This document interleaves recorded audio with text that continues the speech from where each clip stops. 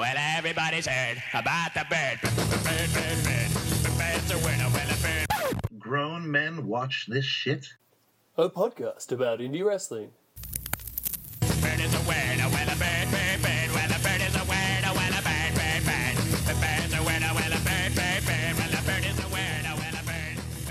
The bird's a winner, well, a bird. All right, ladies and gentlemen, welcome to the podcast of thunder and rock and roll that is... Woohoo! Grown men watch this shit. Mm-hmm. I may have just stolen Chris Jericho's show intro. We'll make that our gimmick for this, just doing everybody else's cliche, their little gimmick. Can we promote Blue Chew even though we're not even endorsed by them? Maybe hey, if we start plugging them, we will then get an endorsement. Oh, my dick's so hard right now because of this Blue Chew. Oh, yeah. No. I'm just so hard to start this show. Mm-hmm. Don't cross the streets, friend. Lovely. What have you been up to, bud? Dude. Not a ton, to be honest with you. I had a bit of a personal freak out session for a little bit. Like, you know, when you're a depressed person, all of a sudden, even the foggiest moments of depression coming your way that you could actually see coming, you literally say, hey, whoa, I'm getting bummed out. Yeah. And I realize this is happening, and it actually doesn't matter what you do. I fucking was all weepy. I fucking was crying, got into it with my boss at work when she was just trying to give me some counseling, or not counseling so much, but some coaching. And I took it the wrong way, which I totally shouldn't have. Like, they were just, and I ended up getting a raise the next day. So it definitely wasn't something I needed to be worried about. So I don't know, man. I just had a bad fucking couple of days, and I'm feeling a lot better now. Well, that's good. I was going to say, when you said about the thing about when you see it coming, I was almost going to be like, that for me, like, that's the key, when you can sort of see it coming, and then you can kind of, like, you know, bring yourself down a little bit. But you're right, it's the most fucked up thing when you can see it coming, but you can do nothing about it. Can't steer clear, man. You're like in that Austin Powers scene where he's just driving towards the... Hell yeah. Oh, no. Oh, yeah, impending doom, imminent. Yeah, maybe not even imminent, maybe a day or two away. I didn't even, like, sometimes, you know, you're bummed out, maybe you, like, feel like you need to express, you'll steer a little bit into it. But I didn't do that at all. I tried, as you could tell, for the most part, I hope everyone can tell, I do my best to be upbeat and positive for the most part. But yeah, you know, things just fucking hit you the wrong way. I don't know. Yeah, for real. Can relate. Appreciate it. Yeah. How are you doing? My week's been all right. I have a bunch of travel stuff coming up soon for work, so I'll get to be going down to Melbourne and seeing some of my homies down there, so that should be fun. Hopefully, two of the people that we have had on this very show, in Slade Mercer and Adam Bruiser. But we'll see how we go. Yeah. If I do, I'm sure they'll send their fine regards to you, sir, because I know both of them hold you in high regard. Fantastic. Same as well. Indeed. There was so the weekend I'm going down, right? It's so weird, like, happenstance-wise. I'm going there for a work thing, but it lines up, like, perfectly with this MCW show, like Melbourne City Wrestling, on the Saturday night. And normally, I would be like, oh, great, that works out perfect. We can buy tickets in a heartbeat. I don't know if this is a sign of me becoming like a more of a critical piece of hipster shit that I don't know, but I looked at the card beforehand, right? Oh Lord! I looked at the card and I was just like, "Fuck, man! There's nothing doing on this card that I actually want to see whatsoever." And it's like that. I don't know, and so I'm not going to go to the show. I'm going to instead hang out with my buddies. I think that'll probably be a bit more fun. But I'm almost like, it's like a sign of a bunch of like the top Australian guys. They're all overseas. No one's here for this show. Robbie's in Japan in the Best of the Super Juniors. Jonah's doing his thing off in NXT now. Adam Brooks is killing it over in the States. I believe he's just going to be on like MLW. By the way, quick side note, I just realized what Ledge was short for. Who's I'm Ledge? fucking idiots. Isn't it short for legend? Yeah. I mean, that's an Australianism. I just put it together like recently. Like, oh, that's why he calls himself the Ledge. He cannot call himself the Shelf or anything. I was gonna say, can I ask what you actually were like? Oh, I guess it means I honestly this. I had no clue. Like, the other day, I was like, oh yeah, legend makes sense to me now. Anyway, carry. I like it taking it literally, like it's a ledge, like a ledge Yeah, that you're gonna fall over. The fucking shelf. I'm gonna put it. Gonna hang on put my posters up here on this ledge. Like the next one on from the wall in WCW, perhaps we have the wall and then we have the ledge. Yeah. Oh my God, it's the ledge and his partner, the shelf. There is money in that. Damn it! Someone needs to take that gimmick. I feel like it's like one of those things where like, well, that is obvious to the point where I now feel stupid. Nah. I mean, I don't know if this is one of those dumbass condescending things to where I'm just like, oh, Americans wouldn't get that. Yeah. Yeah. I don't know. I'm sure other people came to them immediately. Anyway, carry on. But yeah, overall, I'm just like, I had to step back and be like, whoa, this is it's kind of weird. Like all of these big names in Australia are now like gone, at least for this show, and it leaves this. I don't want to say like a barren landscape because there's a lot of talented dudes around. You know, I've heard a lot of good things about some of the guys coming up. For some to step up. There you go. Exactly. Yeah. Well, hopefully others won't be as critical pieces of shit as myself, and they'll get along to this show, and it'll be tremendous. I'd like to hear Chris come back. You know what? I found the next big thing down here at this show. I'm like, but no, I'm skipping that shit. I'm gonna go hang out, and drink beers with my mates. Yeah. Well, I feel like as I'm going down in June, again down to Melbourne, where I'm gonna see the 2 World Series wrestling shows, and they're the ones that are just loaded up like crazy with every USA indie darling, Pentagon Jr., Phoenix, Bandito, nice. like yeah, it's gonna be a nuts card. Joey Janela as well, and Jeff Cobb. So I'm like, fucking, how could I not be there? Oh yeah, Jeff Cobb, I know that. Jeffrey Cobb. Jeffrey Cobb. Jeffrey Cobb. I'll never get sick of that chant, by the way. Dude, I totally remember one thing that unfortunately that happened during when I was bummed out is when I fucking got my first paycheck from fucking ROH and it was piddly shit. Like I had done so much work and it was like literally less than I would normally get paid for one direct sale for a design. You know what I mean? Yeah, that's disappointing. I mean, how do you not know that it's going to be that shit? Like, I mean, in my mind, if you're commissioned to do a shirt for someone or whatever, you have a figure that you've proposed to them before you go ahead with the job, and then that is what they pay you. What's happened here for that not to be the case? With Ring of Honor, they have a per sale thing where they said they'd be willing to set me up with a flat rate commission for my design, but then they would be apt less to print that design because they're not going to make as much money on it. So they probably just keep it on the website or whatever.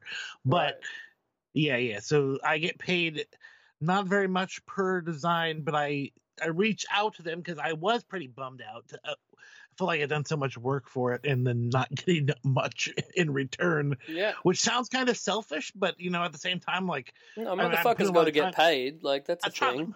Motherfuckers trying to get paid. Really, I'm like, you have to, at some point you have to cut bait and say, I'm putting too much time into this. So yeah.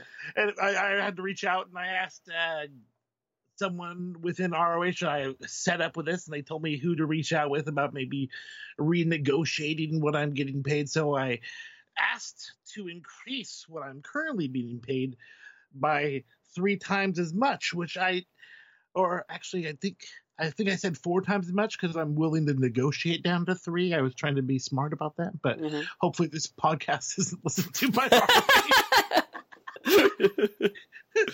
my negotiation tactics are terrible. Man. I hope Mr. Sinclair himself listens to this podcast. We've spoken about Carrie Silkin before, so maybe he's like, these guys seem to gossip about us. Clickety click. So maybe we should edit that part out. Anyway, so yeah, I've asked for more money, and hopefully that works out for me in the long run. You know what I mean? I hope so. I'm willing to still design if it's like something I can come up really quick with, and if they actually are, willing to provide me feedback. That's one of the main gripes I had. Oh yeah, 100%. No feedback at all when I finished something. Like I didn't know if they were even going to use it at all. I had sometimes I had to go look at the site.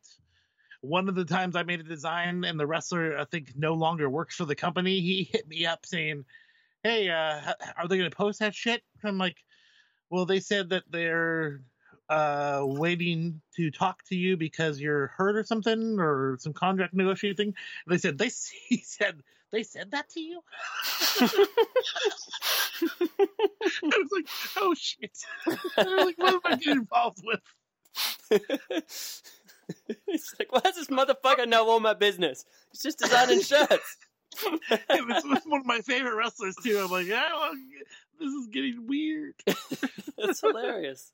Inside the world of wrestling t-shirt design, people. With Court, it's been... I set up a different rate with Court because I was going to be doing a lot more designs for MLW, so that seems to be working out.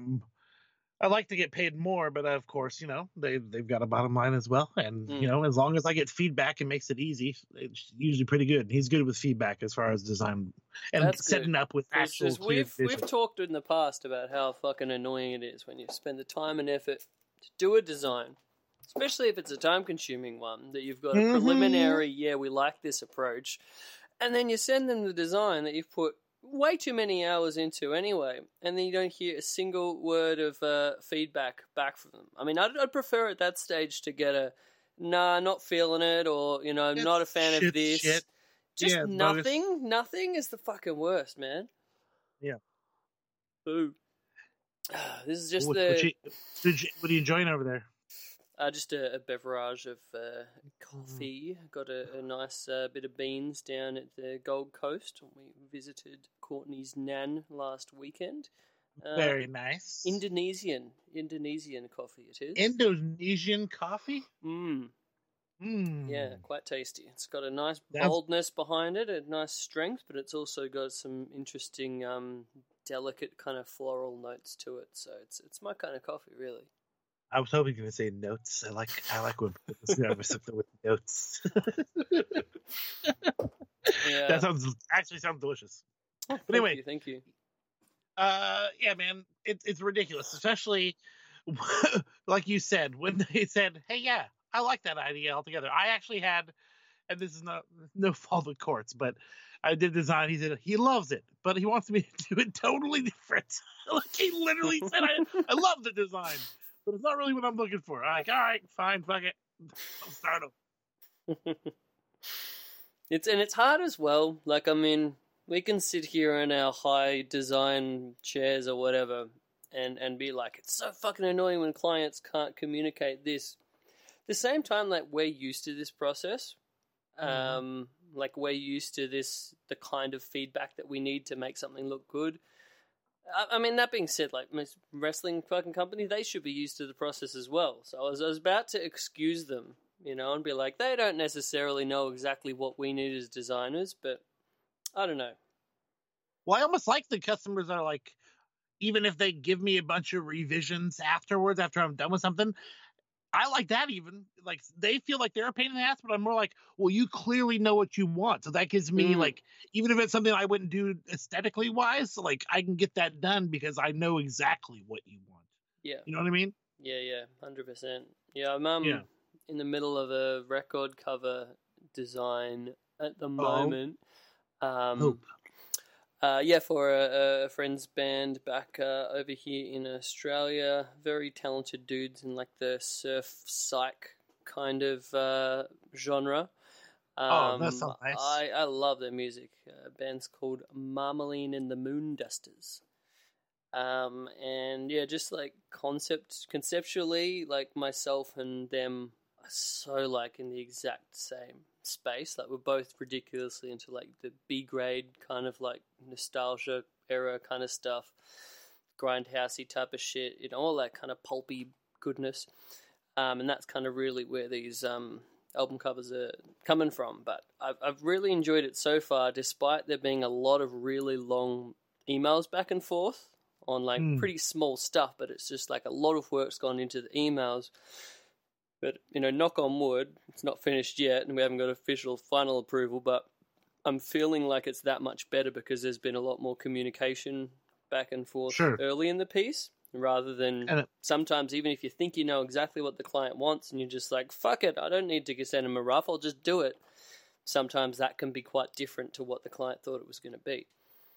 A lot of people are more, with the collaboration, everyone's more appreciative of the final result in the long run, you know what I mean? Yeah, definitely. So is it something where you're doing the classic stuff that a lot of people maybe have seen, where it's like the 3-color design work that you do, or is it something black and white or full color? It's taking kind of a bit of my style stuff and then doing it with a bit more of kind of a vintagey, like vintage 60s, 50s movie B-grade kind of like that kind of a vibe to the color palette and some of the inspiration. Yeah. So, yeah, it's kind of like island cannibalism is the general theme.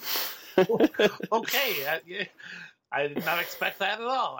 That's okay. Yeah, I'm not sure what I'm going to see, but I'm excited to see whatever I see. That's insane. Yeah, cool. So that's in the works, and then I've got another potential job that I have spoken to you a little bit about before, my friend, and I'm still keeping a little bit cards close to my chest. Nothing's officially been contract signed, but it's all looking quite good for a project that I'll be very excited to talk about on this show should everything work out. So sneaky things to come, I guess. Sneaky things. I don't think it's sneaky things to come. I guess I'm being sneaky about the overall thing. This damn podcast thing, we have to use words and shit, phrasing. It's the non-audio punctuation. Like, people don't hear your commas. Like, they don't hear that shit. Whatever. Yeah, you have to verbalize the comma. That never goes well. All right, this has gotten absurd. What should we go on to? 18 minutes of our fucking non-wrestling, rambling bullshit. Great. Well, I think it's, again, more introspection into the artist side of things that we both can look into. And actually, I'm sure anyone who listens to the show is eager to see what you got coming forward. So no worries. The ramblings are fun. Jeez, man. I like to think that this start-out bit of the podcast is kind of like, remember on Letterman, how they used to have like the opening monologue? Oh, yes. Yeah, that's what this bullshit part of the podcast is. Larry Bud Melman shows up. Chris Elliott makes an appearance for whatever reason. Yeah, every time before we start recording, I like run across the back of the stage like Dave used to. I've been throwing blue cards this entire time. Man, I miss David Letterman. We're devolving again, but I 100% agree. All right. Dave is the best. On to the actual wrestling content of the show. Dude, I watched so much wrestling today. I sent you a fucking bit of a list, hey? Yeah, I nailed it all. One match I didn't pay as much attention to, but we can talk about that. It was still really great. So much wrestling was going on. But if you listened to my former show, you would understand how strange it is for me to even be a big fan of women's wrestling. But this was some of the best shit I've ever seen, period, dude. Like, I think I said it before, but I could go to just watching Joshi wrestling primarily all the time if it didn't seem so fetishized. People are like, oh, that guy seems creepy. He's watching just Joshi. Plus, I can't make fun of it. Like, it's too good. Like, I can't go on Twitter and make jokes about this show where, like, oh, man, bitch did fucking so many good German suplexes. What is she doing? Like there's no jokes there. You know what I mean? Or if there are Like, jokes, it's to an extremely niche audience of hardcore like, Joshi watchers. I'd have to be able to translate Japanese to make fun of, like, do you hear what he said? Mm. No, we didn't, Jeremy. We didn't hear what he said because he was speaking You speak Japanese now, Jeremy? Why you? Never mind. That's really committing to the Joshi. Joshi, I appreciate it. Yeah, It's the best. but yeah, that was kind of like, I guess, unofficially has almost been the theme of this this episode of the podcast, because we watched a good little amount of the Japanese women's wrestling. I mean, first of all, so we watched that match from Sendai Girls a couple episodes ago, and I know I'm pretty sure you were just like really fucking excited by it. The match with Hashimoto against Sari. Have we got confirmation on how to pronounce her name? I'm pretty sure your second pronunciation was correct, and I won't tell you which one it was, but you know, who cares? It's the show. But I think it's Sari, and they like say it, Sari. It's like, I love the translations. It's the best. Even if I don't know what they're saying, I love their commentary because it honestly makes it way more exciting. It's the best. Yeah, I've always loved Japanese wrestling commentary, mainly because I can't understand what they're saying, but I can understand the enthusiasm and the inflections. And that's all I want from commentary. I don't want to actually be distracted by what you're saying when I'm watching wrestling. I just want to appreciate enthusiasm. That's it. 100%.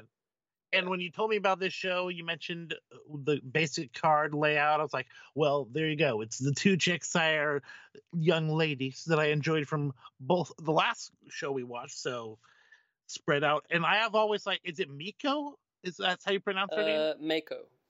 Mako. I've always thought she badass. Like every GIF I've ever seen, this chick is I say chick, and I don't mean in a derogatory. It's just the way I brought up. I don't think it's a derogatory thing. As long as it's not meant with ill intent, it's all right. Okay, then I'm not worried about it. So yeah, she's always one of those, like, when you see her, she looks like an end boss, like a badass. Like, you don't fuck with this chick at all.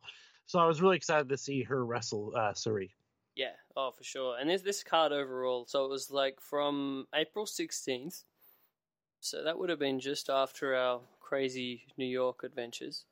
I'm still catching up.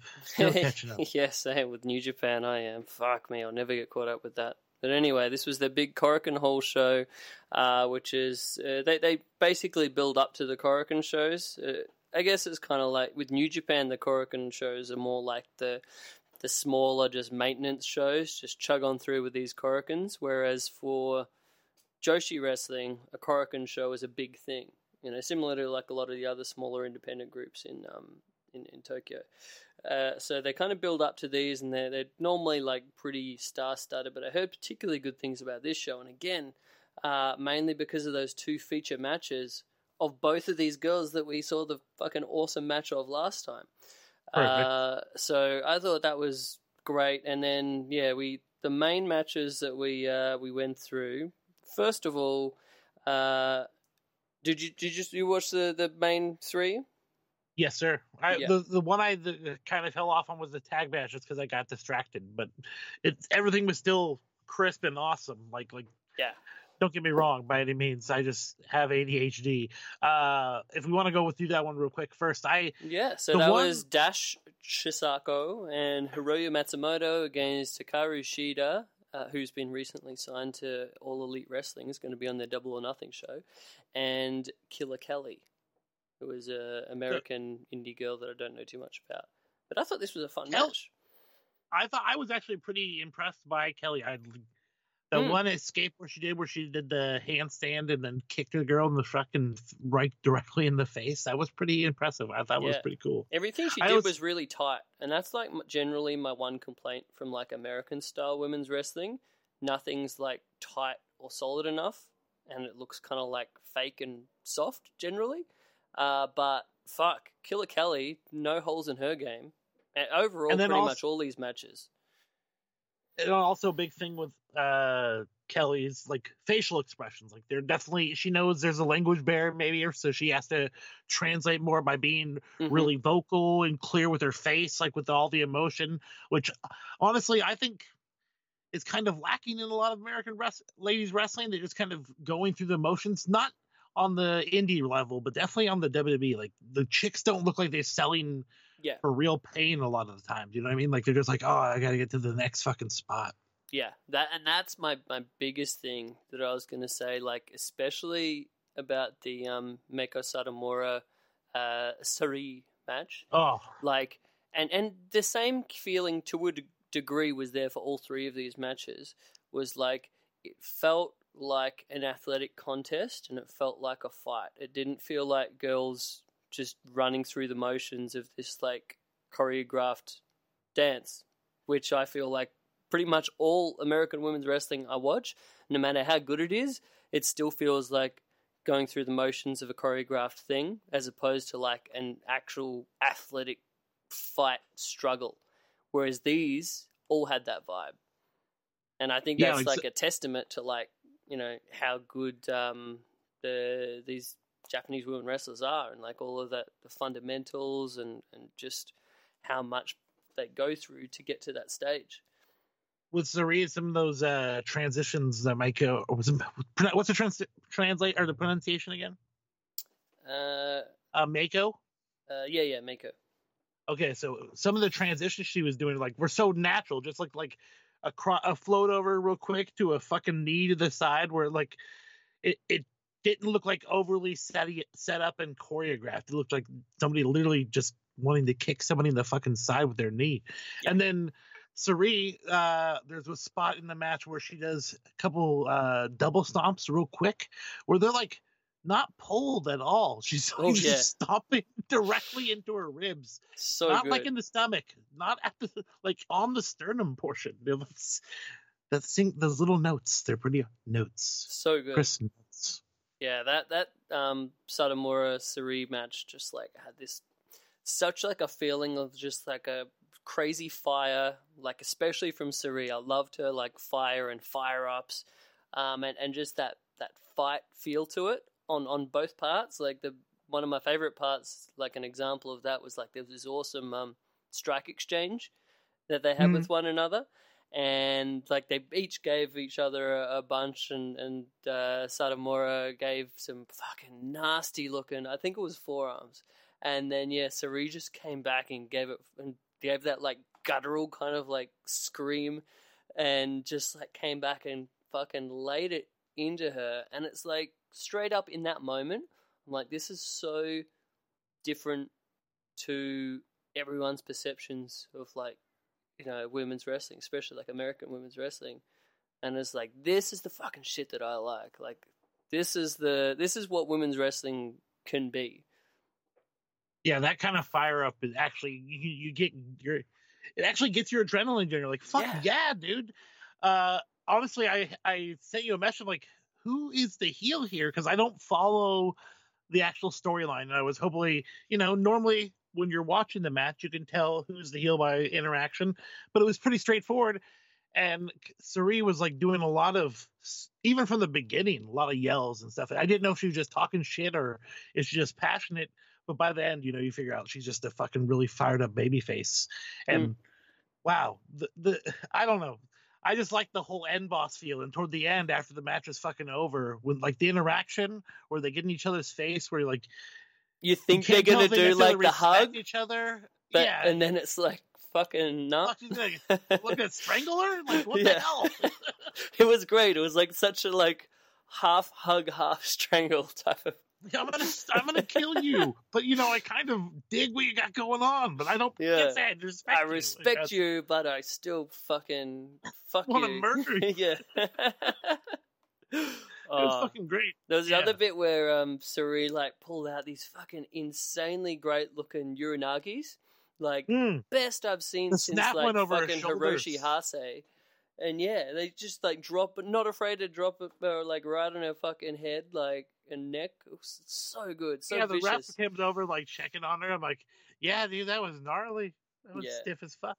I Yeah, that cannot. Uranagi that Oh. were like really stiff, or it almost looks like a throw directly over the head, but they come down real snap. Yeah, That shit is gnarly as fuck, man. so sick. I loved it. So that was like my match of the show. Like It was. it can't I go can't past disagree. that. Like that was one of the greatest. Like I think it'll be hard for any women's match this year to top the level of that.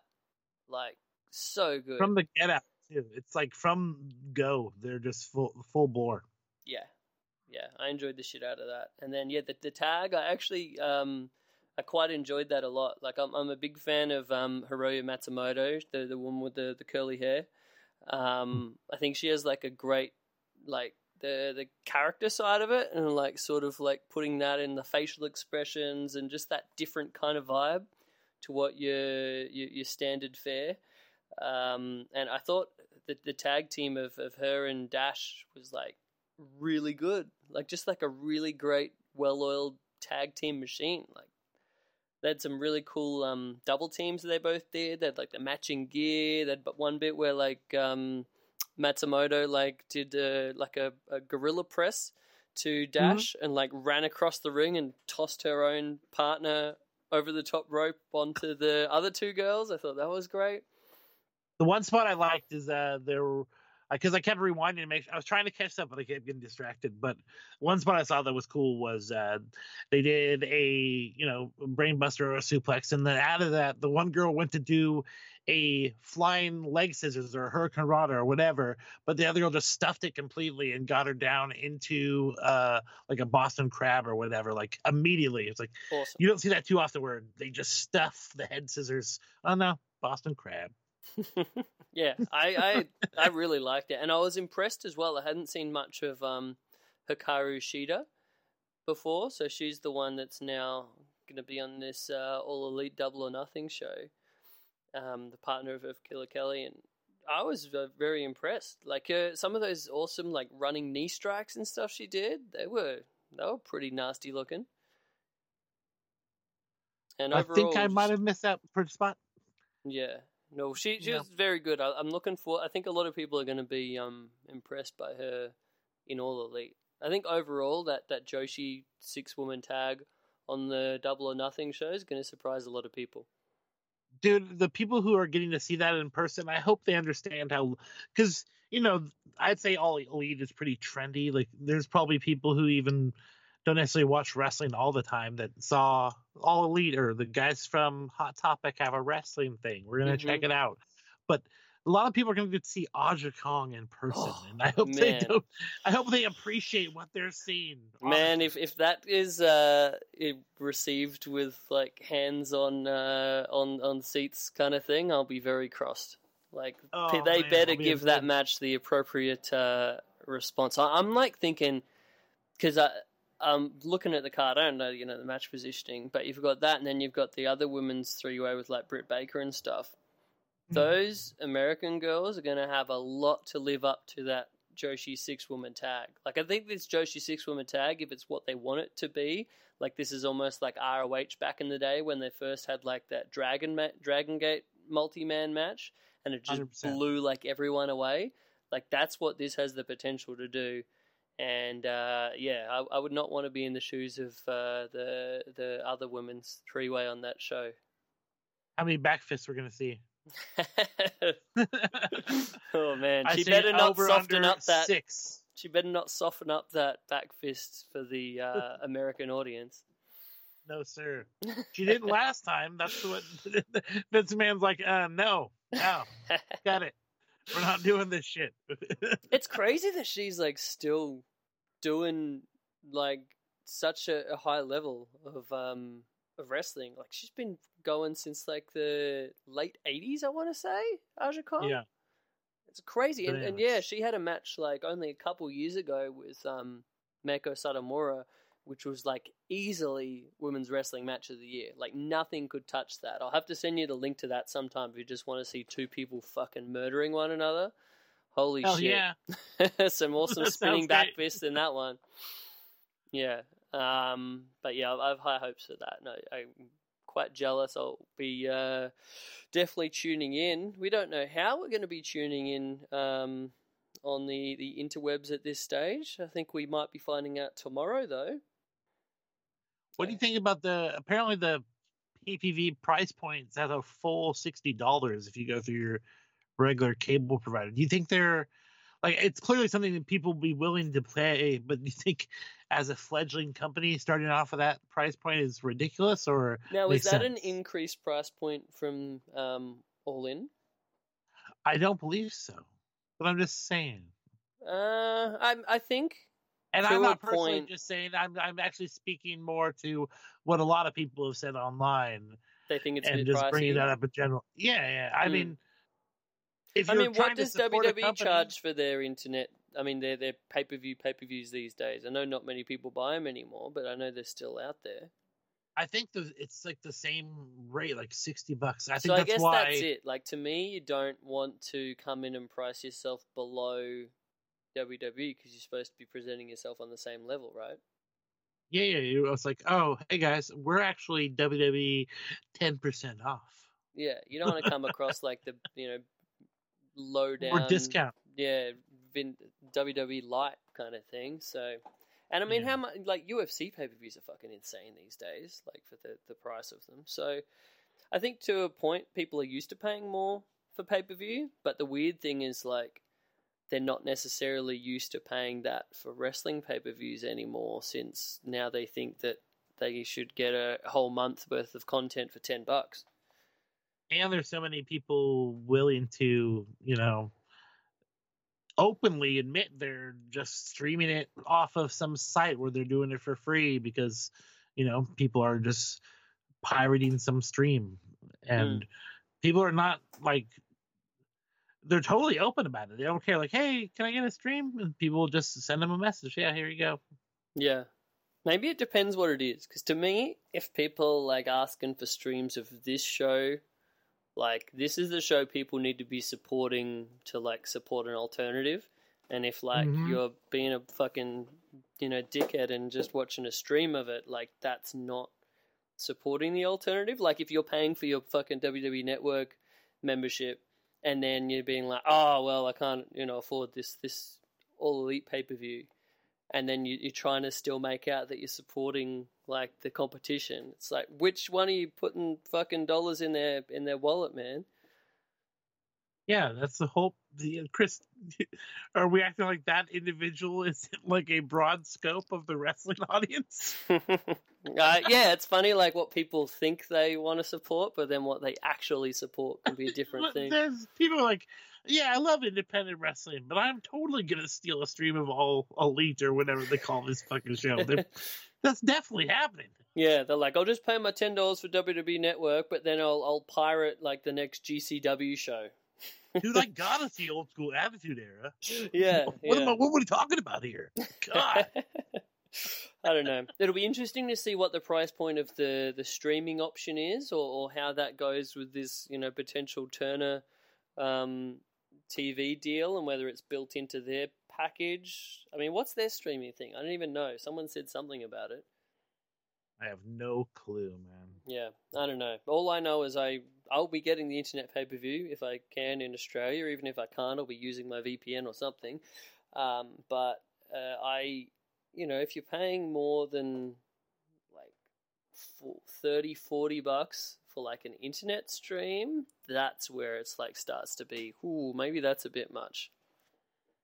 Because that ends up being like $65 Australian. Even if it's like 40. I'm gonna put my money down for the fine Christian boys, Matthew and Nicholas Jackson. They've always been nice to me. I did a shirt design for them. I have a normal rate. They gave me twice the amount. So hey, I can just use that money they gave me to pay for the paper. Yeah, I mean, at the end of the day, I'll probably have the guys over and we'll all pay for it together, and it'll be one of those things. Like $5 at that point. You can get 10 guys over there. Yeah, exactly. Oh man, do I have 10 friends here that I could reach out to do that? You're the most likable guy in the town, Chris. Ah, thanks, So yeah, that should be fun. But we'll see how it goes. Big news tomorrow, really. We'll see what happens then. But yeah, lastly was the main event with Jordan Grace and Hashimoto. Like, that match in my mind was what was the most attractive thing on that card to me. So it was like, holy shit! Like, Chihiro Hashimoto was like such a fucking beast hoss in that last match. Like we were saying, female Gary Albright, right? And Sure. Jordan Grace is Big Mama Pump. This is like the female version of Scott Steiner versus fucking Gary Albright. Fuck me, I got excited about that. I mean, I don't think it maybe lived up to those impossible levels in my mind, to be honest. I think I was a bit disappointed in it, but it was a fun match nonetheless. Yeah, I mean, if you're going into it expecting to be like, holy shit, this is going to be the female Haas fight of the century, sure, you're going to be a little bit disappointed. But it still was awesome. There were some awesome power spots. Jordan coming in with the whole gimmick where, like, she's the strongest female wrestler in Did you watch the world. hype video? Yeah, it was dope. Yeah, I thought that was really fun. And Hashimoto, this girl's great. Like, she's clearly legit as a fuck. tough, badass, legit. So, I don't know. There was that one spot where they did the face buster to the apron on the outside. Yeah, that and got a Jordan big pop. did it was so quickly. Like, it wasn't like anything. It didn't. I imagine she was protecting her opponent, but it was so fast. It didn't look like she was protecting her at all, and that was really, really cool.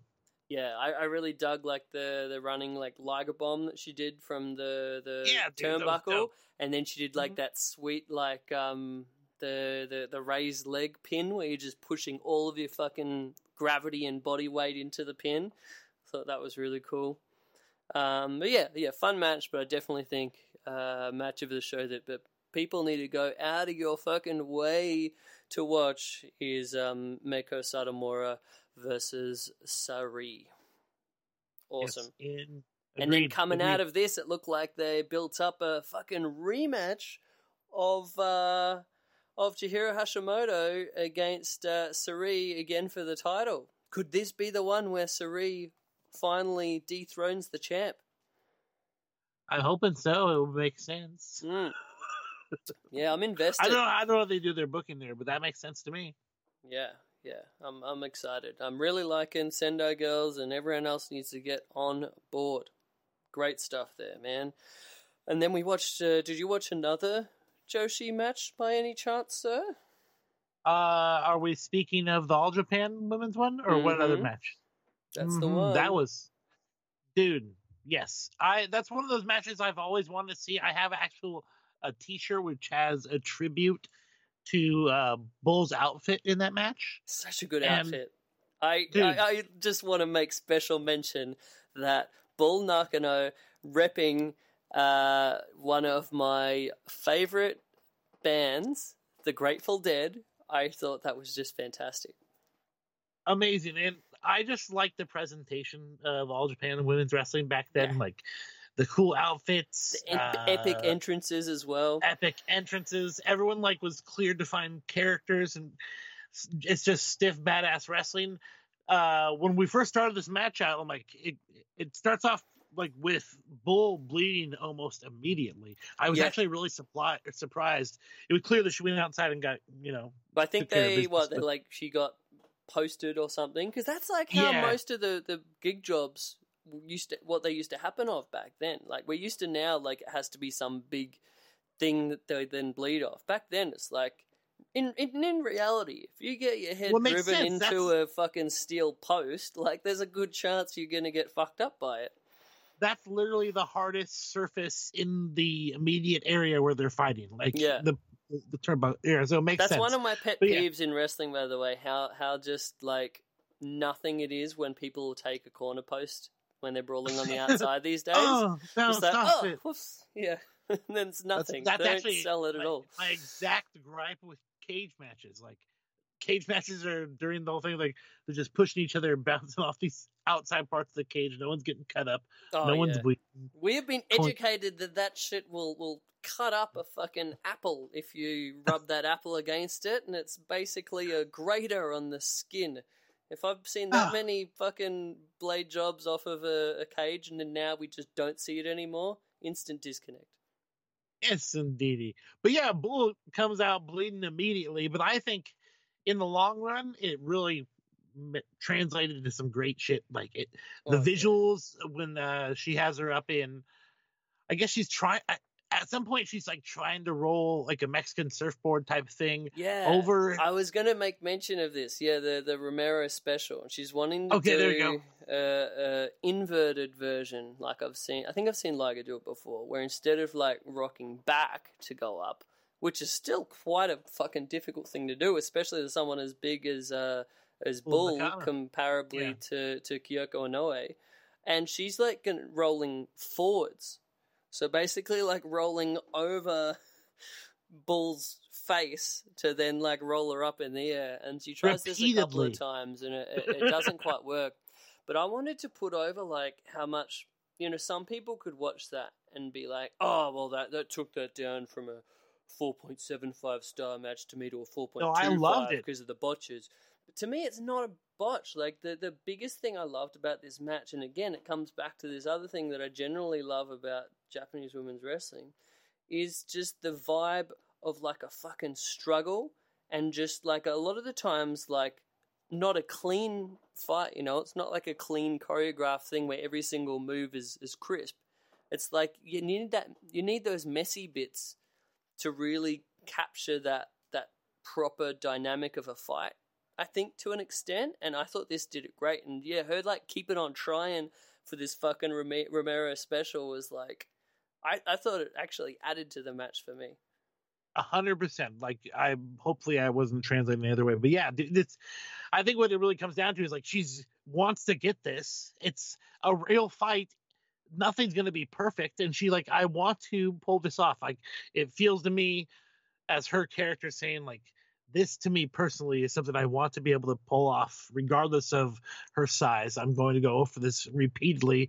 Again, that fighting spirit, you know what I mean? They're not giving up. This is something they're dedicated to doing.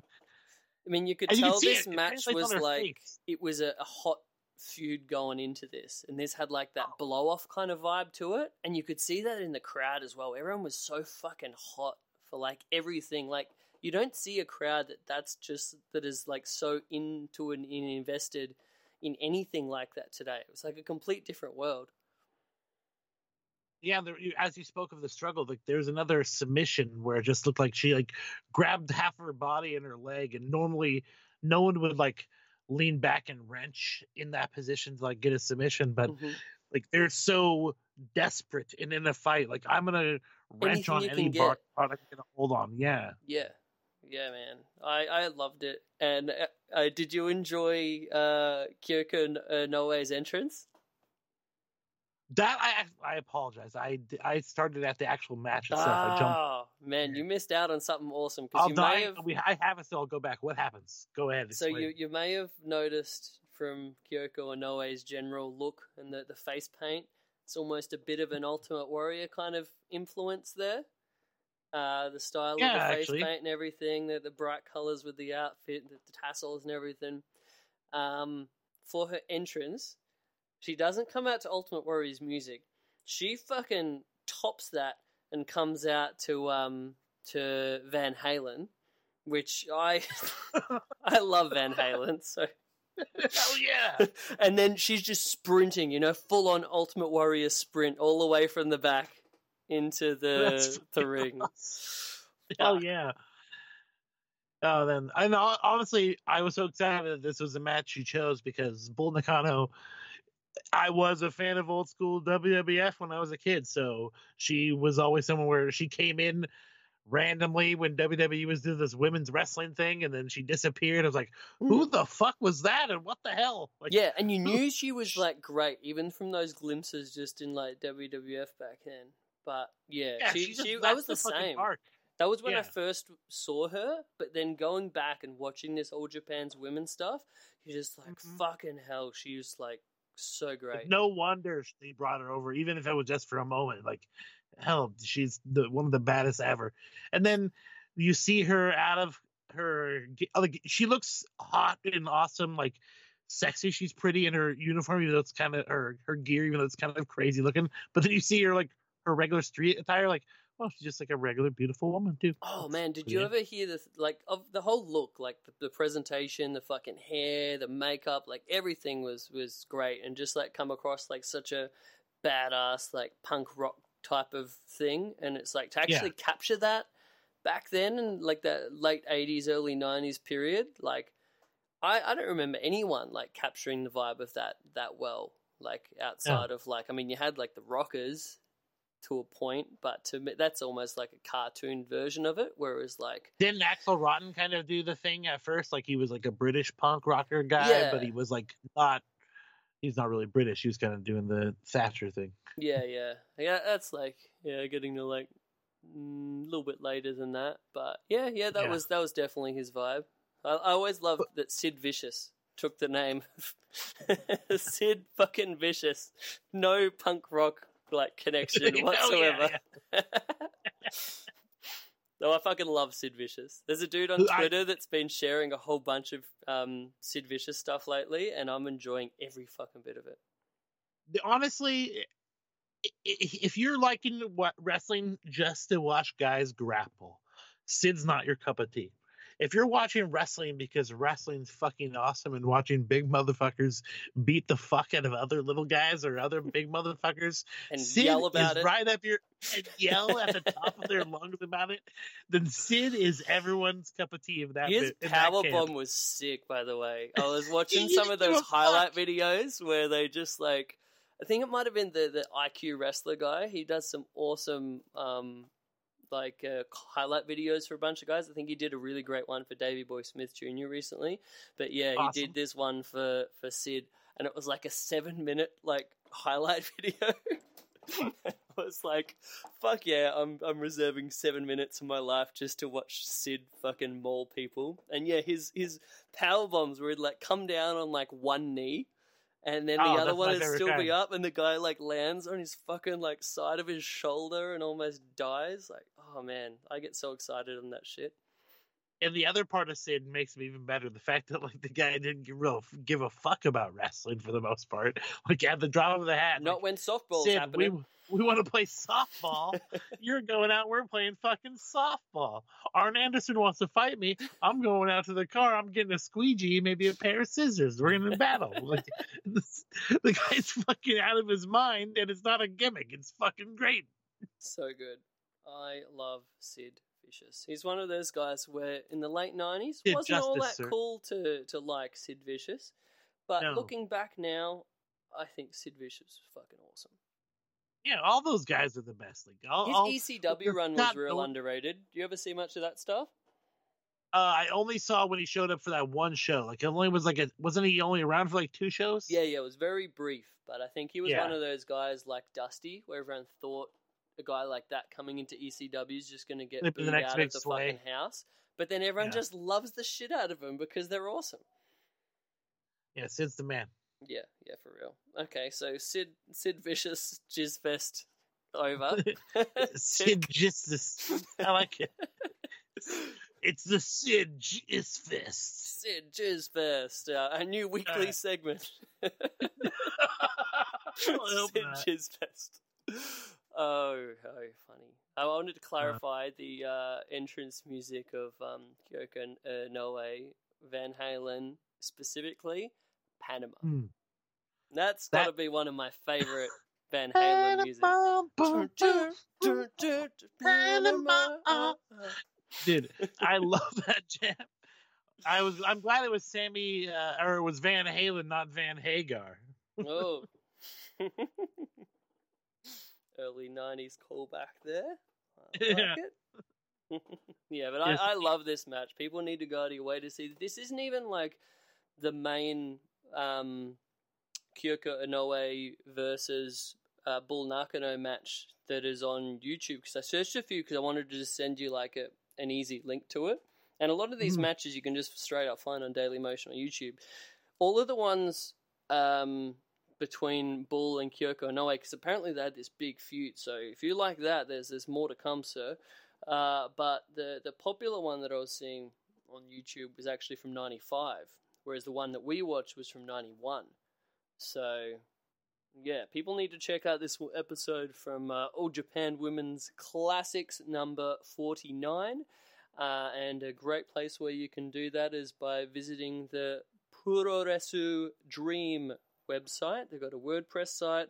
There's a handy little All Japan Women's area of that if you scroll down the bottom of the homepage, and boom, there you'll find a treasure trove of All Japan's women's classics, and it Right is there at fucking your good fingertips. stuff. Boom. Mm-hmm. See, telling you where to get these things in addition to jizzing over them. But yeah, great match. A lot of the show is sponsored by Jizz. Yeah, it's well, weird. you know, Blue Chew, and then that's the end result of the Blue Chew, I guess. All right, cool. That fucking leg drop that Bull does off the top rope for a girl of her size is insane. But then when she broke out the fucking moonsault, dang. Oh yeah. And that gift that you took, that you sent me, that fucking awesome, what do you call those suplexes? Like a double underhook, but from the front. And you trap Yeah, their I'm not arms sure by how the to side. describe it. And then you pop them up over. There's a New Japan young boy that does some awesome version of that, Uemura, I think. But to see again someone that you think of like Bull Nakano, who's like a big badass brawler, to break out these fucking awesome actual wrestling moves. I'm pretty sure she did an awesome German suplex, like a proper bridging German suplex too. Indeed. So many good things about this match. Especially going out of the fucking cartwheel into that suplex. That was fucking right? Yeah, I've been fucking trying to actually, I find a lot of cool gifts, but I'm trying to like make my own, because apparently people find sharing gifts and not crediting people annoying, but I have no idea how to credit those people if I just find them randomly. So wait, if you're sharing one that someone else has posted on the Twitter, is that Or gives not them on credit, Twitter. right? See, Ah, I know I don't find them on Twitter. I found like on like some forum I from back see. in the day, but there's no like watermark and no one saying who belongs to anybody, because I didn't realize that small clips of other people's wrestling matches were considered property. I'm an artist, so I guess I should have realized. I mean, that to an was- extent, I would think the owner is more All Japan Women rather than the person that filmed it off their TV and turned it into a GIF. But I don't know. I agreed 100%. So yeah, I'm trying to make my own gifts. Maybe people get off my back. Oh, do it. There's another awesome guy on Twitter. Have you seen Meng's Mullets GIFs? Yes. Oh, he's awesome. He's so many. I think there was like one that he did of Kurt Hennig doing like a fantastic sell that I just loved so much today. Like, there's so much like just old shit that is amazing. And then you're like, yeah, I want to watch a fucking 1988 match of Kurt Hennig before Mr. Perfect. Let's do that.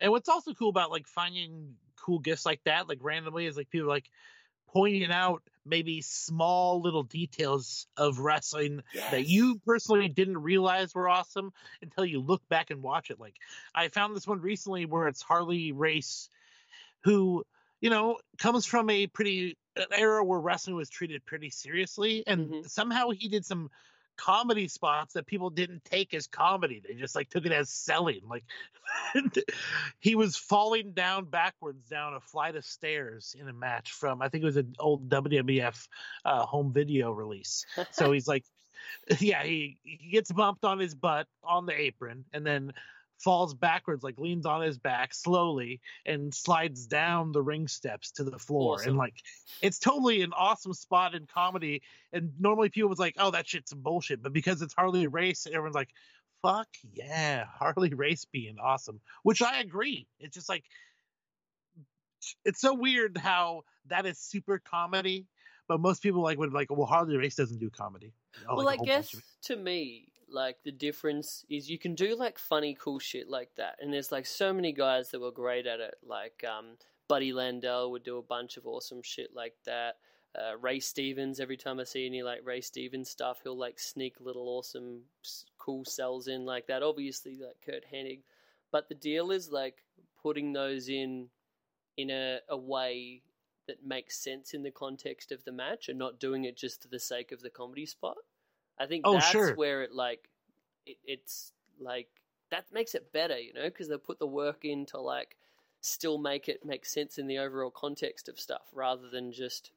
I mean, like, I'm not going to hate on current comedy wrestling. I love dumb comedy wrestling shit, but I respect a bit more when it actually is, you know, it makes sense in the context of where it's happening. One of the biggest comedy spots is like the Flair flop, like the face bump that he does. Like a lot of people do that. Fucking Greg the Hammer Valentine used to do that shit, and it's a hilarious moment, but you wouldn't necessarily think of it as a comedy spot, even though it's funny. You know what I mean? Yeah. But, like, and that's it. You can have wrestling spots that are funny, but it's not necessarily. I don't know. It's weird, like the difference between like a funny, like cool spot versus like a what. But Harley falling out backwards spot. down the stairs.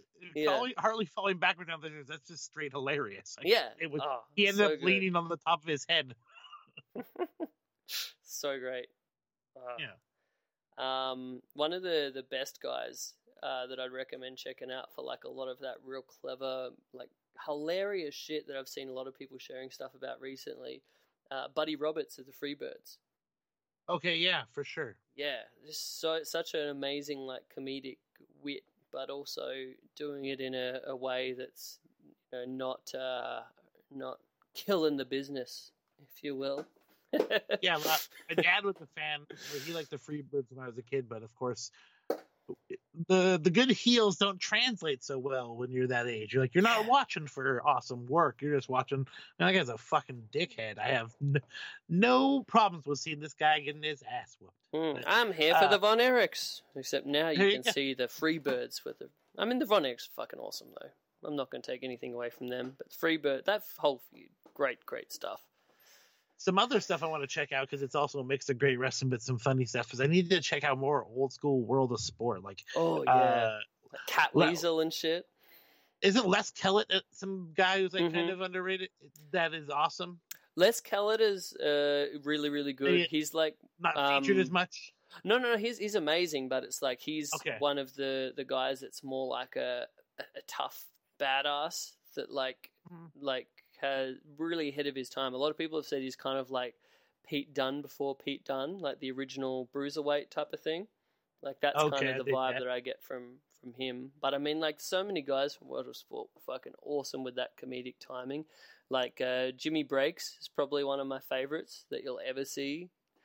You know, even like Rollerball Rocco and stuff, like the top guys, or like Johnny Saint, like the comedic timing of the way they'll do their counters and stuff like that, you just like you'll laugh, but you'll just be like, that was fucking impressive, kind of thing. Yeah, like that timing is amazing. Yeah, so good.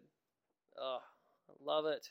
All right, so back on track. Next thing that we watched. No, not back on track. All that was planned. That was part of the show.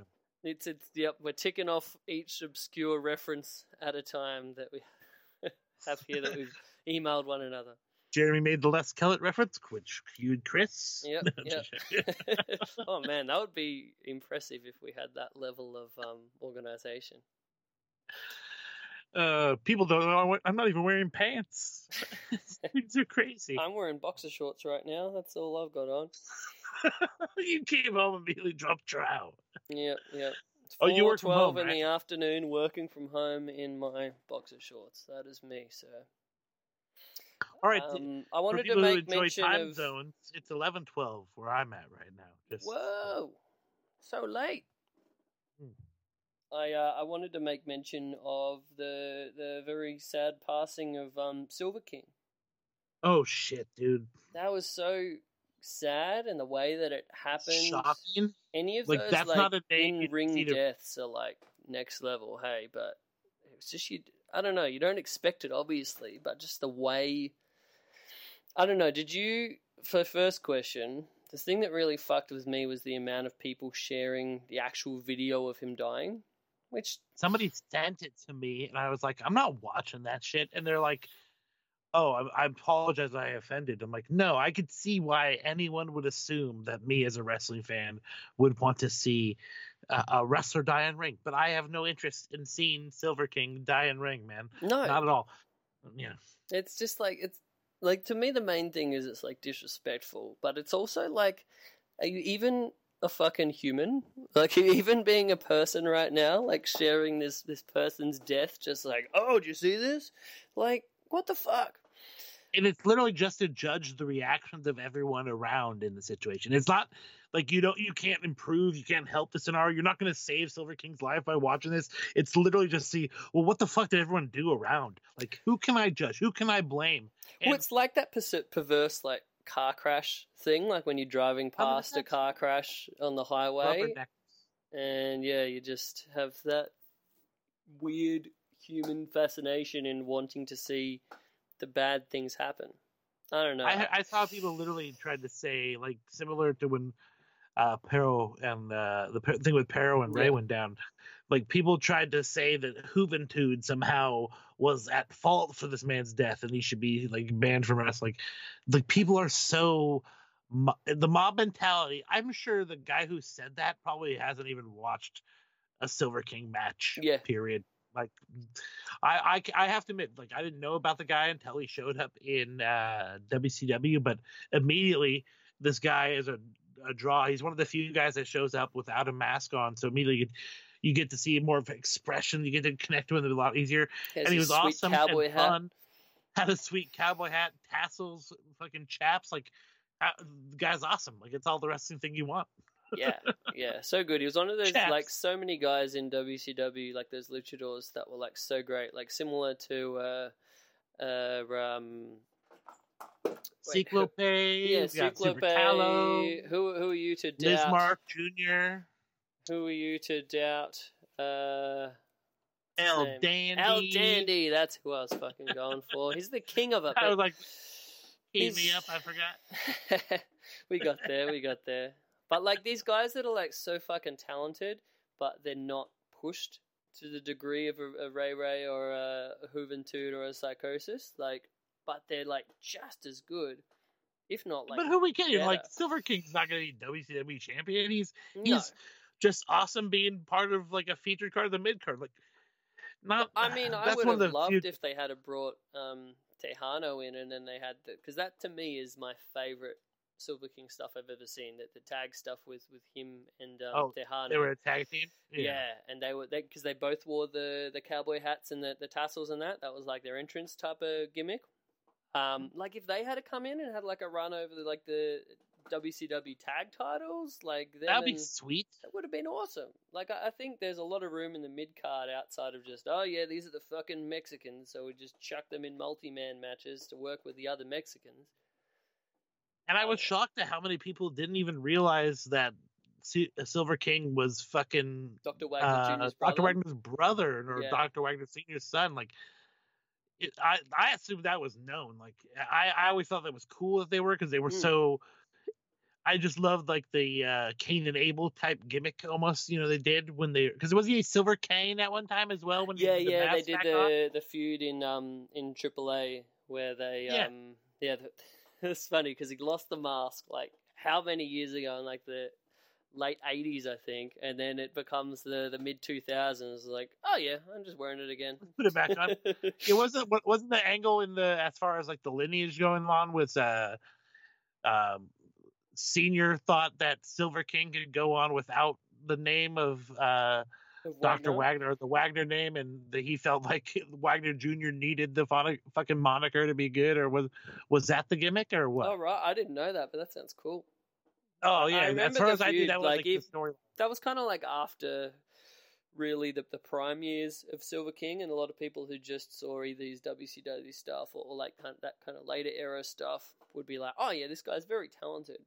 But oh, yeah. When I saw the mask back on him, because I loved him in WCW, and then for a while AAA and CMLL was both on cable, so I could like watch it. And I saw Silver King with the mask back on. I'm like, wait, is that That's Silver King. Like normally guys don't keep the same name and put a mask on. That's I remember now weird. the What's Silver Cane thing came about. Yeah, because they did the mask thing. They actually have a commission in Mexico to make sure that once you've lost your mask, you can't wear that mask again in a match. So there's actually a commission that enforces that, which I love. That is fucking great. We have a commission to enforce kayfabe. And so, like, amazing. motherfuckers can actually get Fine. yeah, fines for like wrestling in a mask if you. What the know, fuck are you lost it. wearing? Like somebody walked in. It's the fashion police, literally. Yeah, like, oh no, El Fantasma, who's the head of the commission, saw that you're wearing your mask. You're going to be in trouble on Monday.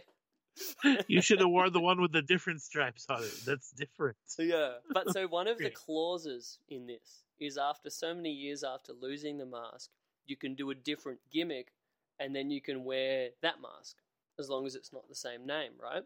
So that's where we had, I think, like original LA Park. Before he was that, he had a different gimmick where he lost that mask and then it ended up becoming La Parka. A lot of guys did that. They'd lose one mask and then, all right, time for another name change, and then I get another mask. So the Silver Cane one was be like, oh, well, I can't wear this mask and be Silver King. I'm Silver Cane now, and the mask is slightly different. It's a different gimmick. Amazing. How good's that? I love it.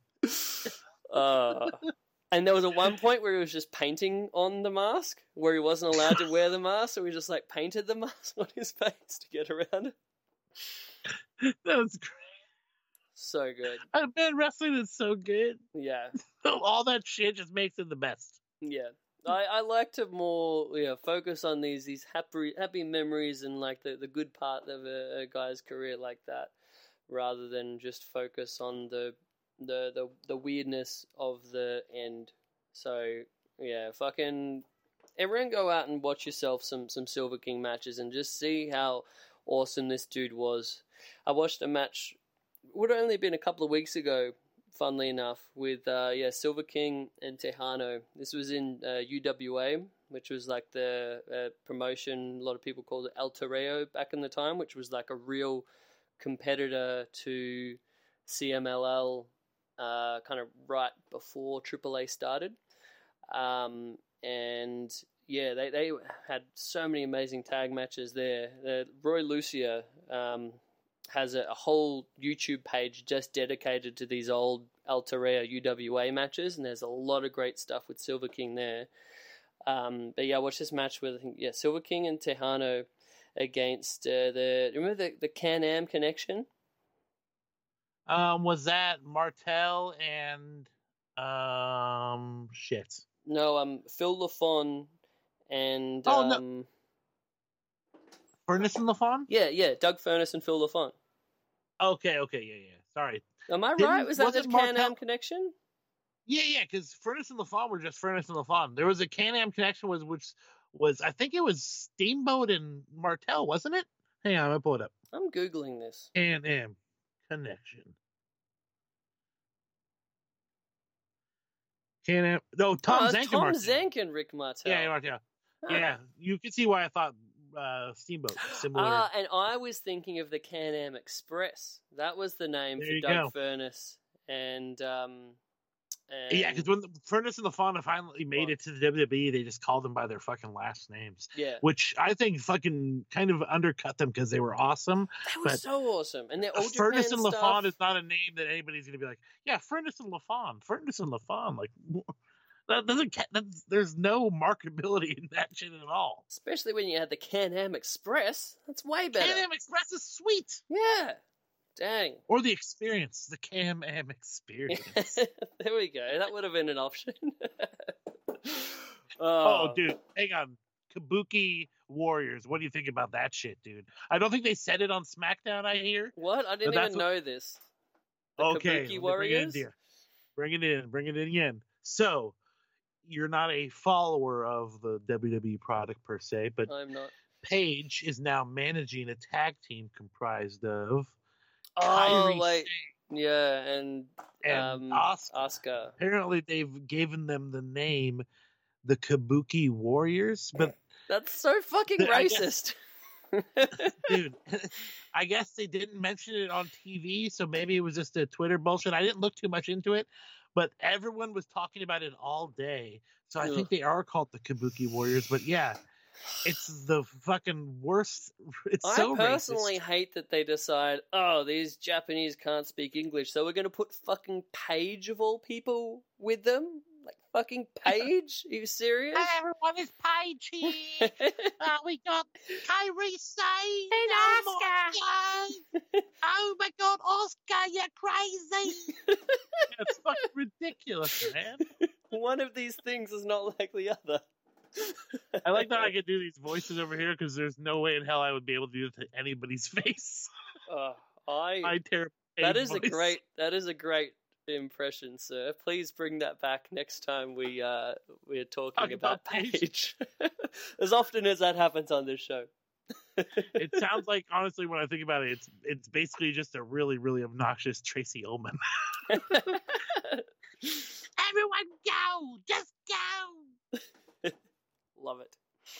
But yeah, everyone check out this Can-Am Express match against Tejano and Silver King. It's only like an 8-minute match, but everything in it is fucking money. And there's a whole bunch of other stuff. Like, check out anything that is like early 90s of Silver King that you can find, and you'll be like, dang, this guy was one of the best workers in the world at that point. He really was.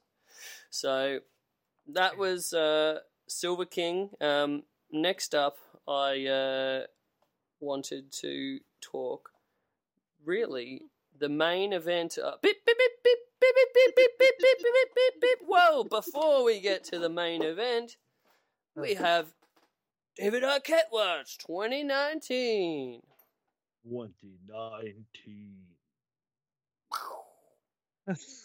So, on this episode of David Arquette Watch, we watched... It involves an actual wrestling match. It did. It's not all the time we get to actually watch David Arquette matches. You'd think in the current, world we would actually get to watch these matches more often. But anyway, we did on this occasion. We got to see most of it. It was kind of like bit highlights, edited, clipped together. I don't know. I think you can get bar wrestling on the High Spots network, maybe. But it takes a little while to get up. Once it is, I will watch the full match in context. But yeah, this match took place at a recent bar wrestling show. David Arquette versus none other than Jungle Boy. Yes, indeed. Yes, indeed. And for some reason, I was just really intrigued by this match. Like, just the idea of that match. They're two guys that I want to see wrestle. And it was almost deemed as a tribute match to Jack or Jungle Boy's father, Luke Perry. But I honestly, what I enjoyed most about it was I didn't realize how much David Arquette has fallen into the Hollywood gimmick. Like, I had heard about it. His but big sweet fur jacket that he came out wearing, and he not had only his... the jacket, but fucking jawing with the crowd and talking about, I got friends money, bitch. Like, that was a great callback. Someone's like, "Oh, you're only doing this for the money." He's like, "I got friends money, bitch." Fuck, I thought that was great. Awesome. On the spot, just perfect reaction to the catcalls. He also has a buxom Hollywood ring attendant now. I don't know much about her, but yeah, that was a thing. Yes, indeed. And yeah, he's crazy as well. He made mention of the match with Nick Gage that we've spoken at length about on this show before. Yeah, he's like, he can go against anybody. Nick Gage. Yeah, and I was thinking, wow, are we getting a challenge for a rematch? Apparently, the rematch is in UFC. Yeah, we'll see how that goes. That's what he said. He will challenge Nick Gage to a fight in UFC. I will be happy enough just to see that on the next big GCW show. That's all I want. But if that doesn't happen, that's okay. And then he's gone insane. He's lost his mind. He's crazy David Arquette now. And he proceeded to chug Coke and eat, what are they called? Like the fizzy bomb thingies? Pop Rocks. Pop Rocks. Because apparently My someone favorite did part that about and that is he died. goes, "Give me the Coke, give me the Coke," and she's like, "No, not that Coke." I missed that bit. Yeah, Fun. But yeah, then everyone was like, whoa! talking about drugs. And yeah, he proceeded to eat those Pop Rocks and then wash it down with Coke. And then he almost died in ring. And then Jungle Boy went to resuscitate him, and he went to catch him in a sneaky cradle. And then that Yeah. started the match. What I found kind of, I don't know, inappropriate about a match in a tribute to a guy who died, like it Yeah, starts out with somebody giving the other person mouth-to-mouth resuscitation. I did think that was a bit weird. I don't know. I I'm mean, sure- I hope- don't know whether it was I wouldn't get gone on advertised. them at all. But was it advertised as like a tribute match, as much as that's sort of what it became in the post-match little nice speech? You know what? I hesitate to say yes, it was advertised that because I can't say yes. So I can't say no either. Yeah, I don't know. I am ambiguous in the whole situation, to be You honest. need to ask Joey Ryan about the promotion, the specific I promotion won't. of this I match. refer. Well, I'm not What going was to your either. booking? What was your booking, sir? What was your plan going out of it? What is the angle preceding this match? Yeah. If one of us was David Bixenspan, I'm sure he would get to the bottom of that, but we do not care that much, so we're not going to. But yeah, the body of this match was some fun stuff. David Arquette's looking better every time out, I think. The ring gear is pretty cool looking. Yeah. Yep, we had the back to the trunks on this one. He seems to alternate between the long tights and the trunks, which good on you. He's looking in good shape. Trim, fit. Yeah, trim. And yeah, it was enjoyable stuff. I wanted to. There was some bits like there was a dive to the outside that the video just like cut to it very abruptly. The other thing I was very sad I was about. like, what's going on there? Yeah. All of a sudden, it was like a Snapchat video for a second. Yeah, I'm like, at least someone's gone to the effort of like putting these videos together for us, so that was nice. Yeah. But I mean, everything was great, and there was a really nice speech at the end of it where he put over Jack and told him how much he loved his dad and how much he loves him, and then he gave him the pimp jacket. So I guess that's what he's going to wear from now on. He better be wearing that at Double or Nothing. That better be a thing. Jungle Boy wearing the leopard print pimp jackets. Yep. I was, however, disappointed that to get this onto YouTube, they had to fucking dub over the music. So it just had this weird, like, kind of beat and, like, synth sound kind of, like, going over the top of my favorite wrestling theme in the history of the world. Jungle Boy coming out to Tarzan Boy by Baltimora. So that made me a bit cross. But I actually then went on... I really went down a sinkhole of Baltimora, and I've been listening to it like all day. Like that's, I actually have on my title right now, "The World of Baltimora Tarzan Boy Record." Has 15 tracks on it, including an alternate summer version of Tarzan Boy. It's an embarrassing amount of times I've listened to Human Fly by for the Schadenfreude music. It's so good. I did indeed edit that into the end of the last episode. Awesome. I hope everyone enjoyed that.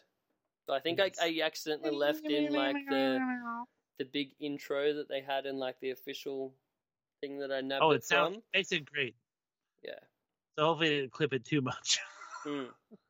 Anyway, it was good stuff. So anything else on Arquette Watch for you, sir? Or are we moving on to the next segment? No, I got nothing else for you. All right, well, good stuff. I enjoyed this match, and I look forward to checking it out in full on the Bar Wrestling Show on High Spots. But finally, the main event of the show, bringing it to a close. Hopefully, we'll end this episode within about keep it a tidy hour and a half. But main event was the unearthing of a match that many thought would never see the light of day. One of the match that's been talked about for years. Colt Cabana did a... Sorry? my porn tape. yeah. Jeremy's porn debut. It was really good, man. You did a good job. Yep. Yeah, really I showed paid up for that efforts. Hogan one. But yeah, oh my god, dude, can you believe it? It was unearthed. It was. People have speculated because the WWE has made a little documentary about this, recently unearthed match so quickly Mm-hmm. that it was somehow to maybe cut the legs out from under one Starcast. But I completely honestly, agree in with my that opinion, personally. What are I your definitely think thoughts? that was their attempt. But honestly, I think they kind of fucked up. Yeah. Because now everyone's seen it and they have a reference point. Yeah, it's almost like they have unknowingly assisted in the hype of the phenomenon of this match, and now I think more people are going to want to hear Brett and Tom talk about it at this live panel as part of Conrad Thompson's Dumped Starcast. WWE. Yeah. But yeah, I mean, it was such a trash bag move the way they did it. So they fucked Starcast by taking Undertaker and Kurt Angle away, even though they'd already signed their agreements to do this podcast, signing all that the event for Conrad, the one that's in conjunction with Double or Nothing, and they just like, yeah, well, we've signed these guys to new contracts, and now they can't do it. And they're like, well, we have signed contracts here that say they have to. It's like, yeah, no, they're just not gonna. It's like, all right, well, we'll do you a make good. So, list something else that you want. So I guess as part of the make good, they got the rights to air this match, the debut screening of this match that, again, thought to be lost to the sands of time. And they're going to have Brett and Tom McGee talk about this match in front of people, sign autographs. It's going to be this great thing. And then 2 weeks later, oh yeah, like a week or two before the show, we're actually going to pull the rug out from under you and air this match on our network and do a special about it. So Some horseshit, man. It's so fun. How I mean, can I'm glad I anyone got to see see the whole it not- documentary, but yeah, it's WWE to a T. Like, it's Yeah, so so on insecure. brand. It's ridiculous. it's like you're meant to be the market leader, How would you be like so fucking scared of this dude doing a signing event that you feel the need to undercut him like that? And anyway, whatever. The end result was that we got to see this match that we never thought we'd got to see. I mean, I'd been excited about this for ages. I remember first time Dave Meltzer talked about it on like Wrestling Observer Radio. This is going back like probably way to like the mid 2000s. And yeah, he said about this being one of Brett's crowning achievements, getting such a honestly just awesome match out of a dude that could do so little, was so green, and then went on to not really be able to have a good match with anyone. And Brett made him look like a fucking $1 million, except we never would see the match because there was rumors of the match being around, but no one's actually seen it. I remember, who was it? They were in WWE Developmental, and they were like, I remember Tyson Kidd in the actual documentary. He said he'd ask about it, and he couldn't get it. And I think I remember Rob Naylor trying to do the same when he was working for, was it NXT at that time, or was that still FCW? Yep. I think it was for both, but yeah. Yeah, but I remember Rob in Naylor was both like incarnations. trying to get his hands on it as well, and he just like, he couldn't. So he was like, I guess it's just not a thing. Gone. And Yeah. then it just gets unearthed by this, I guess, Brett's assistant, who was like converting these tapes over to DVDs for him. And Yeah, she passed them on to this other photographer to help. Like, she had Was it these her leftover sister? tapes once it was done. I think they were just good, close friends. It was Right, her. right. She was homies with Brett's assistant, and she was like, "Here are all these tapes. I'm not doing anything with them. Go ahead and have them." And lo and Yeah. behold, this Mary Beth, who on Twitter, she's there. You can say hi to her. Thank you for unearthing this amazing thing. Yeah. She She came across she just so well randomly in the realized- documentary too, like just someone that honestly just fucking loves wrestling, and it's just like just to see that joy, it was really cool. And the same way, like I really loved getting to see Tom McGee talking about the match, and he just like was so happy. He was so happy to talk about the match and that this has become such a special thing for so many people. But it's like there's no sour grapes whatsoever about him not going on to be the next Hulk Hogan. He was just like, yeah, I had my life and I did a different thing and I'm happy with my life. And he was more like, I didn't even know I was supposed to be the next Hulk Hogan. Yeah. Really? I thought about that later. yeah, And with Mary Beth, like when she found the tape, you know, she was on Twitter like saying, "Hey guys, I found this," and like immediately all the skeptics jump out saying this is bullshit, calling into question the dates and was stuff. misspelled, the date was Yeah, wrong, and they giving thought her a it hard was time. the other match that they had a couple of years later that wasn't the special one. But I just felt so bad she had to come out and like defend herself, saying, "You guys, I have nothing to gain by pretending I have this missing tape. Like, there's nothing to gain. Like, don't rip me over the coals. Here is the thing." And that's when she showed the little glimpse, and everyone's like, "Oh, she ain't bullshit. Yeah, this she is ain't it. bullshit at all."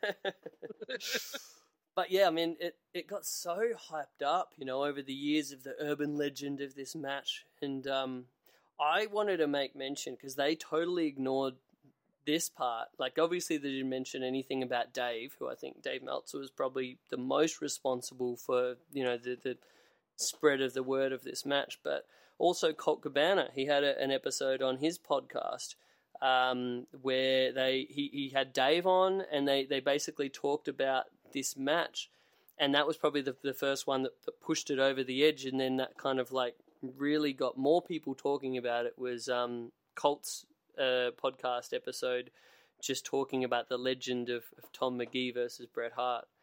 But I mean, I like the documentary that they did on it, to like hype it up. I thought X-Pac came off like really well. Like, and you could tell he's like just a guy that has that same level of love for wrestling and like tape trading and like all that shit back in the day. Chris Hero was on there as well, and again similar to X-Pac, like you could just tell like he was so in that bubble and just has such a love for wrestling and like legitimately was so interested in wanting to see this match. I recently saw an interview actually with X-Pac, speaking of his honesty and him actually being a fan. Mm-hmm. He was talking about Jim Cornette and the Midnight Express. He mentioned how Jim Cornette managed to get these guys who couldn't talk for shit over as one of the greatest tag teams ever, regardless of the fact they couldn't talk for shit. Like, that is just a testament. You know what I mean? Like, yeah, for sure. Oh, I fucking love me some Midnight Express. Like Anyway, that's a it's separate funny, point. Normally people wouldn't go out of their way to say, yeah, well, those guys, I mean, they couldn't talk for shit. Like, it's just not need to be said. But yeah, he went out of his way to say, yeah, these guys couldn't talk for shit, but Jimmy got him over. Yeah, Park's like so great with that honesty. There's like a lot of interviews that I've watched him on, and like his radio show and that. He's just great dude overall. And just has like a level of candor that you don't get from anyone else. But yeah, I thought he was really the best part about this special. But then when they brought Tom into the room and like that was kind of cool. And also fucking Davey Boy Jr. How good was he? Oh, awesome. And awesome to see him still talking to the company, you know. Hopefully that translates to something in the future, maybe. Yeah, I like I said in that other episode, like that match that he had at Bloodsport was like one of my favorite things in that whole show, and I need to see more of that Davey Boy. So I'm hoping that he ends up somewhere like, you know, All Elite, or just somewhere where we can really get to show his how fucking good of a wrestler he is. Corey hit me up to do a shirt for him, which is going to be like an MMA style. So send me a cool MMA style shirt you think, or maybe something good influence, because all I think is like Roots of Fight. So if you have anything that maybe I could check out, let me know. Yeah, cool. It'd be pretty funny if like it did like because of now how ironically cool, but obviously shit. Like, remember the Affliction shirts from back in the day? Oh, Lord. But the amount of work in those fucking things would make it totally not worth it. They were so intricate. No. Like skull and wings and guns and all kinds of filigree. That'd be pretty hilarious, though. Yeah. And yeah, you have to have the skulls, and there can be like some love hearts in there, and like just, oh, fuck, that'd be cool. Oh, man. Hot pink Affliction shirt. Get some foils in there. Oh. Anyway. Speaking of Pink, Brett or Tom McGee talking about the match. He's like, Yeah. I don't remember much. I remember flashes of pink. My Talking about favorite part Brett's was uniform. yeah, the uniform. Like, and that's like that sums him up right there, right? Like, he's not one of these guys that was like in love with wrestling, and that's what like Waltman was saying in the thing. He's not one of these guys that like this is what his life's journey was meant to be. It's just what he did for a bit and tried to do and didn't really work out, but whatever. But yeah, it was just hilarious calling his like wrestling gear the uniform. Yeah. Yeah, he just comes across as such a nice guy to where I'm almost sure that his life was better for not having been a success in wrestling, especially in that fucking 1986 time. Jeez, how many guys made it out of there alive? Look at his physique too. Like, it's just weird. Imagine like being that toned and that defined. Like, the guy was a. Let's not be kidding ourselves. The guy was an Adonis, Chris. Yeah, and I would agree with that. He is now like freaking just almost kind of looks kind of emaciated. Like, imagine living your life to a point where you're that in that amount of shape, and eventually you're just like, you know what? Yeah, fuck muscles. I don't care about it. Well, I was because he obviously a lot smaller but now he's probably like mid-60s or whatever. But that's every guy. Like, unless you're one of these like steroid dudes that has their heart explode and dies because they just keep doing it because they want to stay big even into that older age, then they just die. Yeah. Like, you have to get to a point where you get off the gear, you get down in size, and you just try to focus on living a healthy life. And like I think that's more like he's probably, I'm assuming, still in great cardiovascular shape, but just not feeling the need to be a big fucking 280 Totally. pound I mean, I understand the musclehead. health reasons why you would want to continue to be a behemoth. That's interesting to me that somebody would live their life to a point where they were that defined for a while, and then eventually they're like, you know what? No, I mean, I can cut it back significantly. I just find that kind of change in lifestyle pretty interesting. Oh yeah, I've found like heaps of those like documentaries about bodybuilders and like the bodybuilders from that real steroid peak of the 70s and 80s, and then like them sort of like growing up. Like, all of those documentaries are so interesting. But yeah, I really enjoyed Tyson Kidd's stuff as well in this documentary, and just them talking about actually watching the match with Brett, like way back. And Davey's impersonation of Brett, that was so good. I cut you off. Bring that back. Everybody. It's like, oh, can we watch the match, Brett? It's like, oh yeah, I gotta find it. So good. Yeah. Oh, I'll find it. I'll find it later. Yeah, but we'll definitely watch it together. Yeah. So good. And it's like you're like, I could totally see Brett saying all of that. Yeah, he just like had the whole everything of Brett in him in that moment. I want to see more Davey Boy Smith Jr. Impersonations. I think I've heard great things. That means he comes as the Hitman Hart to WWE. My last thing that I was really like actually watching the match. The biggest thing, like it's been overhyped and it's never going. Whatever it was, there's no way it could live up to the insane level of legend that it got to.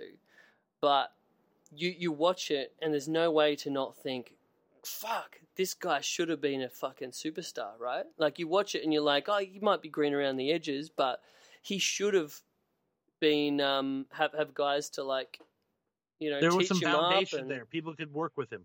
Yeah, I mean, like Waltman was saying as well. Like he had another great match with Ted DiBiase, but then he's like, but the rest of the guys in the company at that time, there was no other Bret Hart or Ted DiBiase. So it's like, how are you gonna?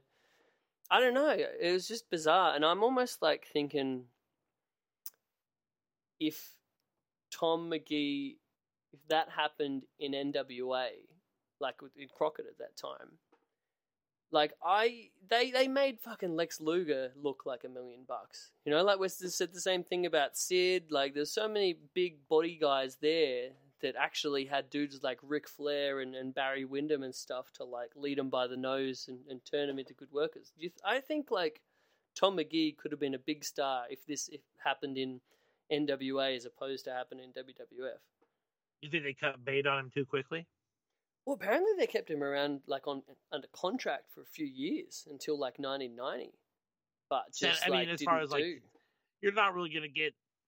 They could send him out to go and do tours, but unless he's working directly in front of them constantly, he's not going to develop to what their likings are. You know what I mean? Yeah, and just like the places that he went, like because I've seen a bunch of his matches in Japan as well, and he never looked like anything special in Japan, but that's because I think he was still very green, but the guys weren't there looking to put him over. Yeah, they weren't looking to lead him by the nose through the match to get the best match out of him. They're more like, oh, this guy's not that good. All right, let's just make sure I look good and whatever.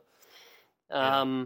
Whereas, like, yeah, I just think there's such a similarity between like him being a more athletic version of like a Lex Luger, and it's like Rick had fucking amazing matches with Lex Luger. So I almost think if he had been there were more guys that were better workers that could have like helped him become more well-rounded if that happened in Crockett as opposed to with Vince. But I don't know. We'll never know. One of the spots I really liked, and it really just came down to how awesome Brett was, is Tom McGee got him down and slammed him down pretty hard and still had a hold of one arm. And like the anger that Brett sold for like, this fucking guy got me down again. Like, yeah. He looked like he was just so fucking frustrated by what's going on. I'm like, damn, Brett was good. Like, and the bit I where was always a Sean guy. I was always Brett. Like, I was always like Brett was the better one. Like, I would never even entertain for a moment that Sean was as good as Brett. But like, yeah, you're right. There's little things that Brett did, like where he like sort of went the powder and went out of the ring because he was just so pissed off of this like green fucking rookie like getting the better of him. And that fucking backflip off the top rope with the drop kick, like it was so cool how Brett was like, yeah, I told him, what are 3 things you can do?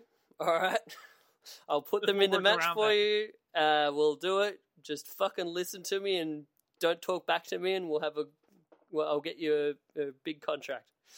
Yeah. Awesome. So good. Yeah, I love the match. I mean, did you have any bit of it where you were watching it and you were like, this isn't the amazing match that I thought it was going to be, or was it kind of about what you expected? Honestly, I thought it was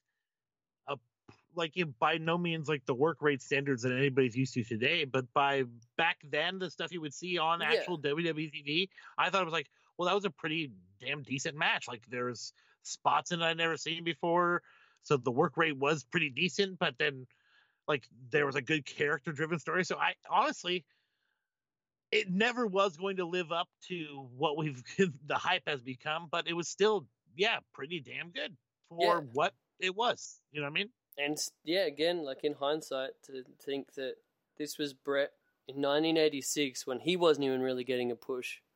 He has this match where he just makes this guy, and then he goes on to be world champion like 5 years later, and people finally realize how fucking talented Brett was. Yeah. There was another cool part in the documentary where they said, like, people still are only just now kind of cottoning on to how good Brett was, and it sort of comes back to what you were just saying about, like, those little things that he would do. I honestly, I have to be 100% honest, because I was such a big Sean fan. I wasn't, like, watching for the little things that Brett was doing. I wasn't looking for the art of being a pro wrestler. I was just like, I like Shawn Michaels. He's a big flashy heel and he's a bad guy and he's cocky, and I kind of like that. Like, I didn't look at how good Brett was as actual wrestler, but now it's inarguable. The guy was fucking pretty tremendous at all the small details. It was the stuff in between, like not all the moves, because all the moves he like. A lot of the stuff was pretty similar to what he did in the match, but the stuff that he keyed together and the way he would make the opponent look good and like know when to put the opponent's stuff in to get the best emotion out of the crowd and to take them on the best journey, I think. And the fact that like his moves, you know, it's like a lot of the thing with wrestling, the moves are like the least important part, really. If you do the right thing at the right time, and like Brett, he had like a backbreaker, he had his forearm smash off the second rope, Russian Second leg rope, sweep, yep. and the sharpshooter. Like that was pretty much it, which by today's standards, pretty basic moves. But the amount of like cachet that he could get out of them, it's like fucking incredible. Agreed. Yeah. And it's like a similar thing to this match, like the match that he had with Davey Boy in Wembley, which is again one of the greatest matches in Bret Hart's career, and he was having it with like a guy that's like coked off of his fucking tits and couldn't remember 5 seconds. I'm fucked. Bret, I'm fucked. So good. Yeah, bravo Bret Hart, and for his part, like, you know, Tom may not have ended up being this big wrestling star, but for what he was and his part in that match, I thought he was everything that he needed to be. Do you think it eventually did translate to Vince where he's like, holy shit, Tom McGee was not that great. Like, it was Bret that made that whole thing happen. I think so, but the ironic thing is that then years later, he would look at a guy like Tom McGee and be like, oh, fuck, I'll give him 10 years to get good. I'll have someone training with him every single day for any chance at him being good. Like, honestly, he's probably right then, like, he looked better in that match than, like, most fucking, like, John Cena or Roman Reigns or any of those guys' matches that I watched today. And it's like, for a guy that green to be better than these guys, look better in, you know, obviously being protected and having his weaknesses hidden and everything. But for him to look better than these guys have been doing it for like decades, like, fucking go Tom McGee. Tom McGee. The Mega Man. How good's that name, by the way? Yeah, he said, hi, I'm the Mega Man, Tom McGee. I should have come up with a cooler wrestling name. I wish I could just drop that in casual conversations whenever people are like, oh, you used to wrestle? I could just say, yeah, I was the Mega Man. Pretty and it's badass. awesome because how much he looks like Kenny Omega and how much Kenny Omega is obsessed with Mega Man. Yep. So good. Well, that's about us. I think so. We've gone the same length that we always go whenever we think we're going to have a short show. Yeah. Alas. Yeah, Maybe it's whatever, all I of enjoy that the company. distraction that we end up going on tangents for like 10 minutes here, 20 minutes there. It all adds up, I guess. But yes, I enjoy your company very much too, friend, and there's no one I would prefer to be rambling on about random stuff than yourself. Excellent. Great to hear. Well, let's get some plugs in and get the fuck at it. Plugs and upcoming events. Wait, no, we don't have upcoming events. They get stealing Colt Cabana's podcast bit. I don't know. Okay. Do you have upcoming events? Actually, yes. Ooh. This Sunday, I will be starting my social media, like gifting extravaganza as part of the WAC team. Ooh.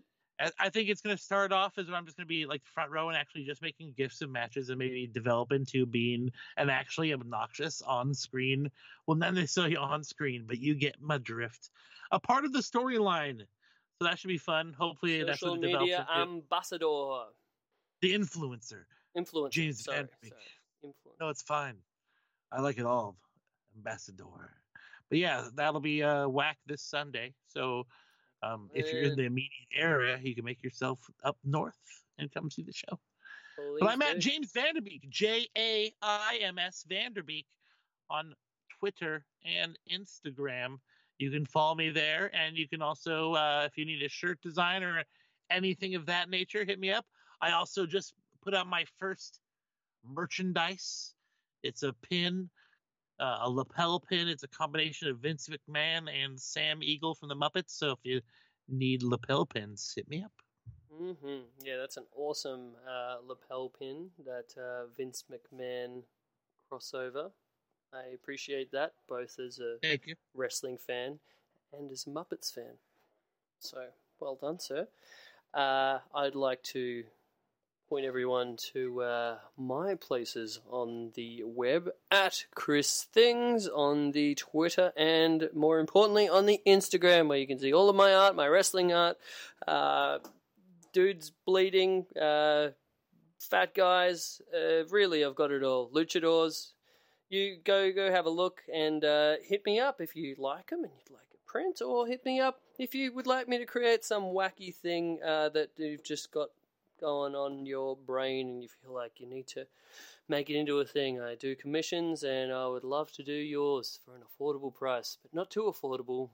Back to the discussion we had earlier in the podcast. I'm charging you out the ass, brother. Yeah. No. Semi-affordable. Let's say that. Anyway, hit me up on that. Hit up the show at Grown Men Pod. We always forget to say that one. We do have that handle there. Yeah, that's what we post when we have new shows up. We'll put them there. We occasionally post other stuff. We'll share stuff. It's a fun time. You can, if you want, reach out to us on there. Say a thing. If you have a question, I know we haven't opened the mailbag since that other episode. Ooh, should we try to do a mailbag next time? Yeah, why not? Let's do it. All right. Oh, I like it. Oh, shit. Perfect timing. Yeah, we're getting the close down. Well, we have to plug Social Suplex. That is the Social Suplex Podcast Network, One Nation Radio, Ricky and Clive Wrestling Show, Wilfred Watches, Omega Luke, All Elite Show, Keeping It Strong Style, all at socialsuplex.com. Check it out on iTunes, and hey, if you're on there, type a little review on the iTunes and say how much you love Grown Men. Watch this shit. All right, that's us. Oh my God, that's me. That's Jeremy. What more can we say? And you're there. Get swifty, ladies and germs. See ya. Bye, Courtney. Well, a bird is a word, oh, well, a bird, bird, bird. The bird's a word, oh, well, a bird, bird, bird. Well, a bird is a word, oh, well, a bird, bird.